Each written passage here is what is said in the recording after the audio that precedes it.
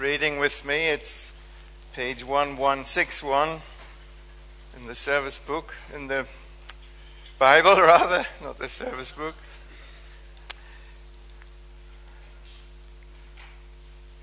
Two Corinthians 5, reading from verse 14. For Christ's love compels us, because we are convinced that one died for all, and therefore all died. And he died for all, that those who live should no longer live for themselves, but for him who died for them and was raised again. So from now on, we regard no one from a worldly point of view. Though we once regarded Christ in this way, we do so no longer. Therefore, if anyone is in Christ, he is a new creation. The old has gone, the new has come. All this is from God, who reconciled us to himself through Christ and gave us the ministry of reconciliation. That God was reconciling the world to himself, not counting men's sins against them. And he has committed to us the message of reconciliation. We are therefore Christ's ambassadors, as though God were making his appeal through us. We implore you, on Christ's behalf, be reconciled to God. God made him who had no sin to be sin for us, so that in him we might become the righteousness of God.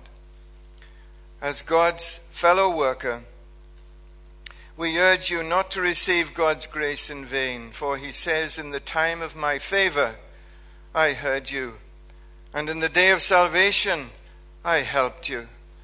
I tell you, now is the time of God's favor.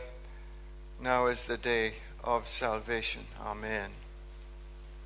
I chose that passage because it's the answer to the world's problems. This is a message that's specifically committed to Christian preachers to attempt to turn God's enemies into his friends. For a while I was a pastor in Northern Ireland, and at the height of the Troubles, and at a pastors' conference in Dublin that I attended during the Troubles, I met a young pastor from the Republic. He was a former IRA member who trusted Christ and turned away from violence and sectarianism. Both his hands had been blown off when he had been planting a bomb that exploded prematurely.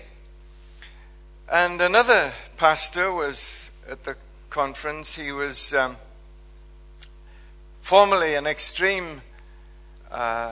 member of an extreme loyalist group, but he'd been led to Christ by a prison visitor when serving a sentence for murder, a murder he'd committed in revenge for the murder of his father. And on his release, after 10 years inside, he studied at the Irish Baptist College and became a pastor. Now I saw these two men, former fierce enemies, embrace in brotherly love. It was a moving proof of Christ's power to bring about reconciliation and peace. And that's where we're going this morning. You'd recognize it in the reading. The word reconciliation in one form or another occurred 4 times. May and I visited Coventry Cathedral just a few weeks ago. And during World War II, Coventry was blitzed with German bombs, and over 600 people were killed in one raid. And the old cathedral was virtually destroyed, and half the city was left in ruins. A regular service is held there every day. The cathedral sort of has an evangelical tradition. The service is called the Litany of Reconciliation, a service of prayers and responses on the theme of reconciliation. And it's the present mark of the cathedral's ministry. You'll see a bronze as you go around the cathedral of two people embracing in reconciliation. Now, forgive the personal reference now, but I was born just before war was declared. In case you're wondering, it was the Second World War. Within a few months of being born, my father was enlisted in the border regiment to serve in the Middle East. I saw him once in the next 7 years. I saw him in 1942 when I was 3. He was granted compassionate leave for the fact that my brother had been killed.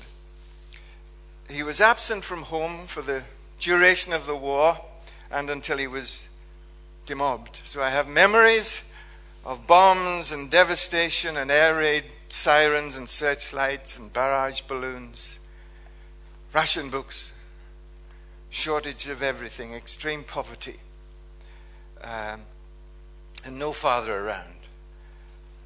Psalm 2 asks this question: why do the nations rage? Why is there so much war? Jesus said in Matthew 24, nation shall rise against nation and kingdom against kingdom. You will hear of wars and rumors of wars. And so it has been. History is peppered with myriad wars. 2014, we've seen conflicts in Syria, Ukraine, Iraq, Sudan, Nigeria, Somalia, Mali, Kenya, and so on. A great long list. Now, what's the root cause of wars? The Bible describes a world war. Every nation united against one common enemy. And who is the common enemy? God. 1 John 5:19 says, the whole world is under the control of the evil one. Humanity is at war with its creator. Romans 8:7, the mind governed by human nature is hostile to God. It does not submit to God's law, nor can it do so. Those in the realm of human nature cannot please God. God and people are estranged, alienated, and we are the aggressors. Psalm 2, again, this has confirmed what I've just been saying. The nations conspire and plot. The rulers of the earth band together, united against the Lord and his Christ, saying, let us break their chains and throw off their shackles, the shackles of God. Psalm 14 alludes to people who choose to ignore God, even to deny his existence, which is to God hostility. To deny what they know in their hearts to be true. Willing to suppress the truth, they are therefore without excuse. Let me read Psalm 14, just a few verses. Whoever says in his heart there is no God is a fool. The Lord looks down from heaven on all humanity to see if there is any who understand, who seek after God. All have turned away and become corrupt. They never call on the Lord. In other words, we never take the initiative to be friends with God. God looked down and saw all this. God looked down once more in history. In Genesis 6, the Lord looked down and saw how great human wickedness had become on the earth. Every inclination of the thoughts of human hearts are only evil all the time.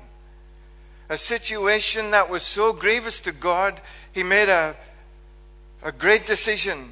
The human race I have created, I will wipe from the face of the earth. All people have become corrupt. Now, the question I want to answer one or two questions this morning. First question, is there any hope of reconciliation between man and his Maker. Well, Acts 17:30 tells us where to begin. God commands all people everywhere in all generations to undergo a change in their thinking. The word carries that meaning, to undergo a change in their thinking. For he has set a day when he will judge the whole world with justice by the man whom he has appointed, Christ Jesus, and given proof that he will do this by raising him from the dead. Couldn't be plainer. Now, facing this universal problem of human alienation, God took the initiative because we never would. He made the first move. Isaiah, we read from chapter 2. Here's something from chapter 1. God says, come now, let's settle this matter. Let's talk this thing over. Though your sins are like scarlet, they shall be as white as snow. Though they be red like crimson, they shall be like wool. That's an appeal for reconciliation from God. Human sin is the issue, but God desires reconciliation. We can say to a sinful world, God has provided a mediator to bring the two sides together. 1 Timothy 2:5, there is only one mediator between God and mankind, the man Christ Jesus, who gave himself as a ransom for all. Jesus Christ is the friend of sinners. 1 Peter 3:18, Christ suffered at Calvary, of course, suffered once for your sins, the righteous for the unrighteous, in order to bring you back to God. Verse 14 of our reading reveals how Paul viewed Jesus' crucifixion, and he explains it. In verse 19, God was in Christ reconciling the world to himself, not counting men's sins against them, people's sins against them. It's 61 years this week since I became a Christian. And one of the first choruses, there were lots of them around at the time, choruses in those days. There's a way back to God from the dark paths of sin. There's a door that is opened and you may go in. At Calvary's cross is where you begin when you come as a sinner to Jesus. Never forgotten that. It's a sermon. It's a gospel message in song. 2 Corinthians 5 and verse 14.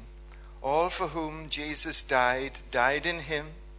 He died for them, that those who live should no longer live for themselves, but for him who died for them and rose again from the dead. He died to effect a radical change in you and me. Now, verse 16 is the root of the problem. How is Christ to be regarded? That's the next question. That we read here, we once regarded Christ from a worldly point of view. We do so no longer. The writer has made a judgment about Christ, dismissed him, and persecuted his followers. People today, and there are some here this morning, who still misjudge Christ. There was a time when I did. Saul of Tarsus, as Paul was in his unconverted days, said, I was formerly a blasphemer. Tells this to Timothy. I was formerly a blasphemer and a persecutor, an arrogant and violent man, the worst of sinners. Out of ignorance I acted in unbelief. But he changed his attitude, and he saw Christ and Calvary in a new light, and he puts it in a lovely way in Galatians chapter 1 and verse 16. It pleased God to reveal his Son in me.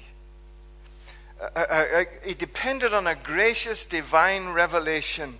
God took the initiative and revealed to Saul of Tarsus the importance of his son. Isaiah 53 speaks prophetically of opinions people would have when Christ would come into the world. They would ignore him, despise him, reject him, afford him no esteem. They would see him as a blasphemer, a troublemaker, a deceiver, and a fraud. Now that's all based on uninformed human considerations. Saul hated Jesus Christ, and his followers he also hated. So he did all he could to hurt them and to rid the world of Christians, as they're trying to do in Syria just now, some of them. Trying to rid the land of Christians. Saul of Tarsus declared war on Christians. He was gleeful that their Jesus had been crucified. It was what he deserved. He consented to the death of the first Christian martyr, a lovely saint, Stephen.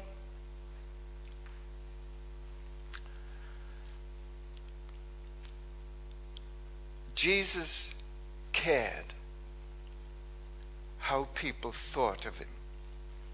Not for his own good, but for theirs. Who do people say I am? I could ask, who do people say Tom Lawson is? Don't think I'll risk it. What people think or say about us doesn't matter a fig. It might be better that you don't know. It matters what we think of Christ. Truthful thoughts of him transform human lives. In Matthew 22:42, the question again, what do you think of Christ? Whose son is he? Our answer determines our eternal future. Some readily replied, he's the son of David. Others, of course, said he's the son of Joseph. Well, he's the son of David, true, according to human descent, but then the conundrum. David called Jesus Lord. If David calls Jesus Lord, how then can he be his son? Now that question is addressed to all in the church here this morning. What do you think about Christ? Whose son is he? God the Father addresses that question to us, and he insists on you giving an answer. There is no escape. If Jesus Christ is not the eternal Son of God, then he's a liar. A self-deluded megalomaniac. That sounds harsh, but that's the only conclusion you would reach. Whose foolish, wild claims nullify whatever good things can be said about him. How do you regard Christ this morning? The Christian preacher strives for a Saul-like change of mind, and this passage commits us to that. Paul says, I was a blasphemer when I was Saul. How can a religious man like him, a fanatically religious man, be a blasphemer? Well, he did not recognize Jesus for who he was. He was and he is God in human flesh.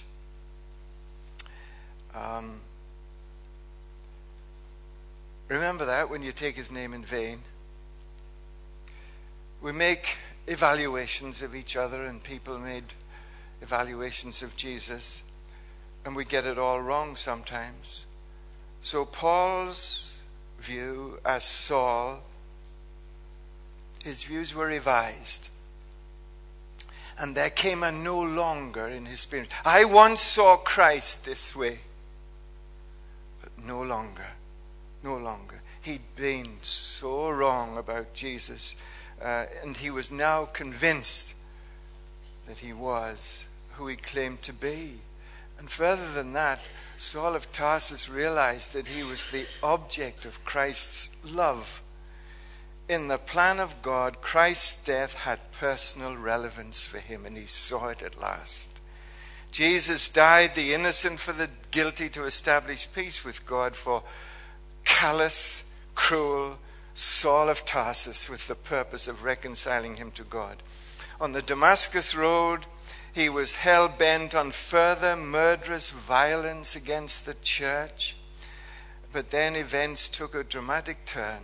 Jesus took the initiative, confronted this religious, vengeful, extremist fanatic. To discover someone loves you whom you have long hated, I suggest, is a powerful incentive to revise your opinions of them. When you realize that your enemy desires your friendship, willing to forgive the harm that you've done to him, and wanting to do you much good, Saul saw all that, and he accepted. Jesus loved him, having suffered and laid down his life for him, and now even seeking him out. Saul, renamed Paul, became a Christian and wrote these words: "The God of Israel did not spare his only son, but gave him up for us. God loved, God gave. God loved, so God gave." And that's how love operates. And now he says in verse 14, the love of Christ compelled and propelled him. He's governed by the love he has for Christ and the love Christ has for him. On a Sunday morning, there's a program some of you might listen to, but on 10 to 9, point of view. A few years ago, I used to enjoy listening to Clive James. Nice guy. He's terminally ill, sadly, and that's a great pity. Gifted broadcaster, writer, wit. He's a very interesting character. And he gave this talk on the Lord Jesus Christ coming up to Christmas. And I tell you, it was so encouraging to hear him say these wonderful things about the Lord. What a special man he was, and how much good he'd done in the world, and how he'd changed things. But he stopped short of saying he was the Son of God. Couldn't go that far. At the time of the festival, I was walking along George Street and I saw Clive James. I was tempted to go and say to him, "Thank you, Clive," but I didn't feel it right to intrude on his privacy. He was having a coffee outside some. I wanted to say, "Oh, Clive, he's so much more than a good man. He's so much more than a good man." 2 weeks ago, Paul Reese was preaching here, and he told us about the lady in the Sandringham shop who saw an old woman, complete with head square, browsing around. And the lady went up to this old lady and said, "You look remarkably like the Queen." "Well, that's very reassuring, I will say." Was the Queen. It was the Queen. Was that damning her with faint praise when she might have said, "I don't believe you're the Queen. I just believe you're a lovely old lady"? That's not enough to say that of the Queen. Have you regarded Christ not with hatred, but as a really nice religious man who did a lot of good in the world and we admire him? Is that enough? Have you thought to yourself, it doesn't really matter much what I think about him? Well, it does. God's going to ask you one day, "What did you make of my son?" Regarding him as less than the eternal Son of the living God, co-creator of the universe and only Savior of the world, before whom we all must one day give an account, if you believe any less than that, you're an unbeliever. I love Hebrews 1 that tells us so much about the Lord Jesus. God has spoken to us in his Son. He's heir of all things, through whom he made the universe. The Son, Jesus, is the radiance of God's glory, the exact representation of God's being. He sustains all things in the universe by his powerful word, and he provided purification for our sins, and he sat down at the right hand of the Majesty in the heavens. Don't call him just a good man. That's what he is. God says, God the Father says to the angels, let all my angels worship him. And God the Father says to God the Son, your throne, O God, will last forever and ever. That's who the Lord Jesus Christ is. You see, there's been a change in the thinking of all who are in Christ and reconciled. To his disciples he said, I have called you friends. They are no longer in a position where they were before. Their eyes have been opened and they became new creatures in Christ Jesus. If anyone is in Christ, he is a new creation. Old things have passed away. Jesus had been judged by Saul in the past. His opinions were flawed, false, careless, and superficial. But there was a change of mind resulting in a deeper change in his life. When Saul put his faith in Christ on his way to Damascus, violence and hostility and hatred were instantly taken out of his heart. And he came to enjoy peace with God and to know the peace of God that passes all understanding. And he wrote more than half the New Testament after that. He was miraculously transformed. The evil Saul of Tarsus. Now, imagine with me if Kaiser Bill, Adolf Hitler, Benito Mussolini, Joseph Stalin, Pol Pot, or Kim Il-sung had had that experience of Christ. There wouldn't have been a First World War and there wouldn't have been a Second World War. Verse 16, from now on we regard no one, we evaluate no one by external, human, worldly standards. From a worldly point of view, from now on we'll judge spiritually minded. For soldiers who gave their lives in World War I and II, we express our gratitude today. They neither knew your name nor mine. They were unaware of our existence. In comparison to that, I hear the Lord Jesus Christ say to me, Tom Lawson, I had you in mind when I faced so much hostility, so much rejection, so much insult and injury, when I suffered the agonies of Gethsemane, when I gave my back to be scourged, when the nails were slowly driven through my hands and my feet, when I was forsaken by my Father, bearing the sin of the world, when I surrendered my life on the cross, I had you in mind.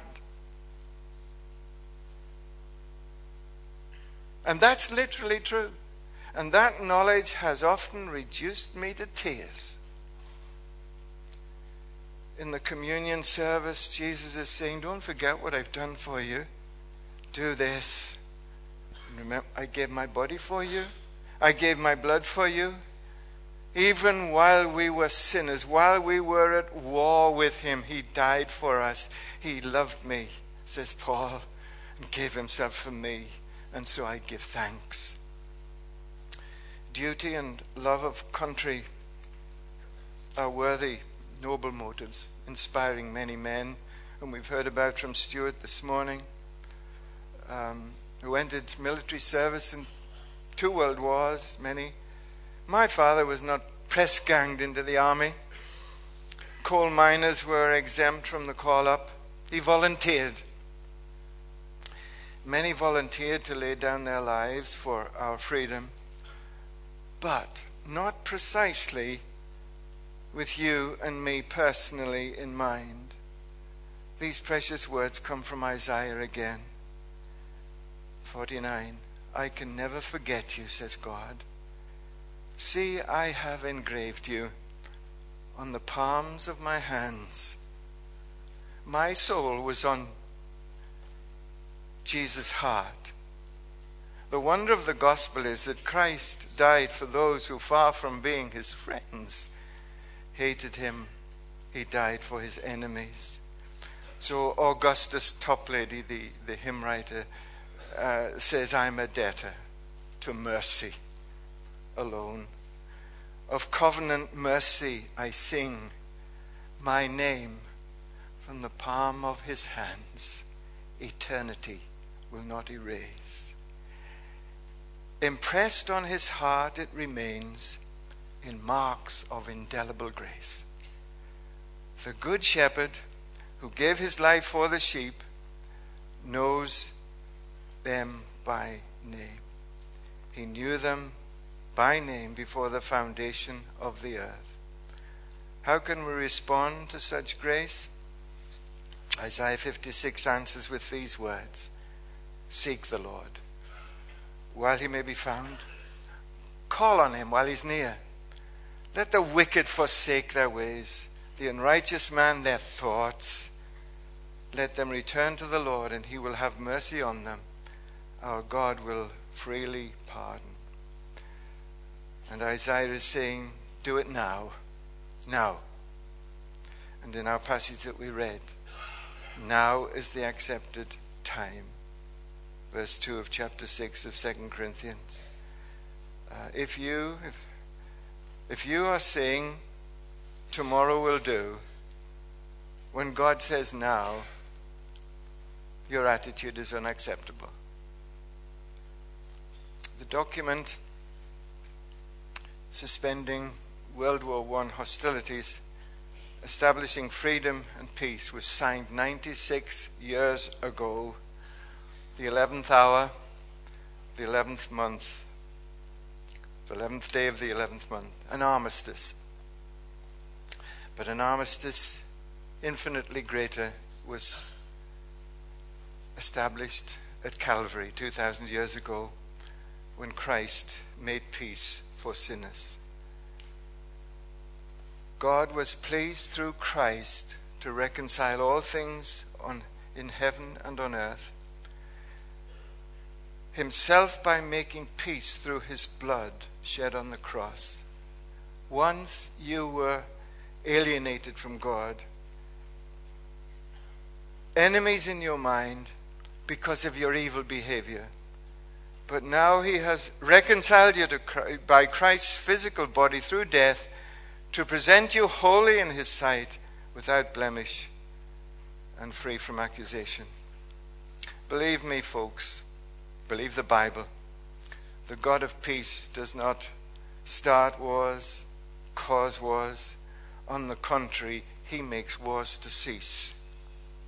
By his gracious influence, warring humanity will beat their swords into plowshares and their spears into pruning hooks, and men shall train for war no more. God in love took the initiative, approached us in grace. What are the terms of the armistice? Unconditional surrender. Unconditional on our part. Forgiveness can be ours by turning with this attitude, God, be merciful to me, a sinner. He never withholds forgiveness. Now, I'm almost finished. God knows your evaluation of the Lord Jesus this morning. You say, well, I'm neither for nor against him. Indecision is the safest position to occupy. Is it? Jesus sees it quite differently. This is what he says. If you're not positively with me, you are positively against me. Some who stood around the cross baying for his blood, crucify him. 7 weeks later, were among 3,000 people who had a change of heart and attitude because they heard these bold words from Peter. Listen to this, Peter says. Jesus of Nazareth was a credit to you by miracles, signs, and wonders which God did among you through him. As you yourselves know, this man was handed over to you by God's deliberate plan and foreknowledge, and you, with the help of wicked men, put him to death by nailing him to a cross, but God raised him from the dead.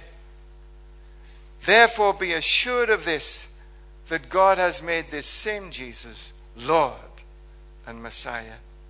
On this Remembrance Sunday, for your encouragement, one day all wars will cease and there will be universal peace. When every human knee bows to him and every tongue confesses, acknowledging Jesus Christ, the Prince of Peace. How does this world view Jesus? Too much as a fallible man. And so they so easily just swear. His name is a swear word to so many, and that people have the wrong attitude. Pontius Pilate, the crowd, Annas, Caiaphas, Herod, they were all wrong in their evaluation of him. The soldier at the cross guarding Jesus finally got it right, witnessing all that had happened to Christ. This man was surely the Son of God. The First Christian Creed, 3 words.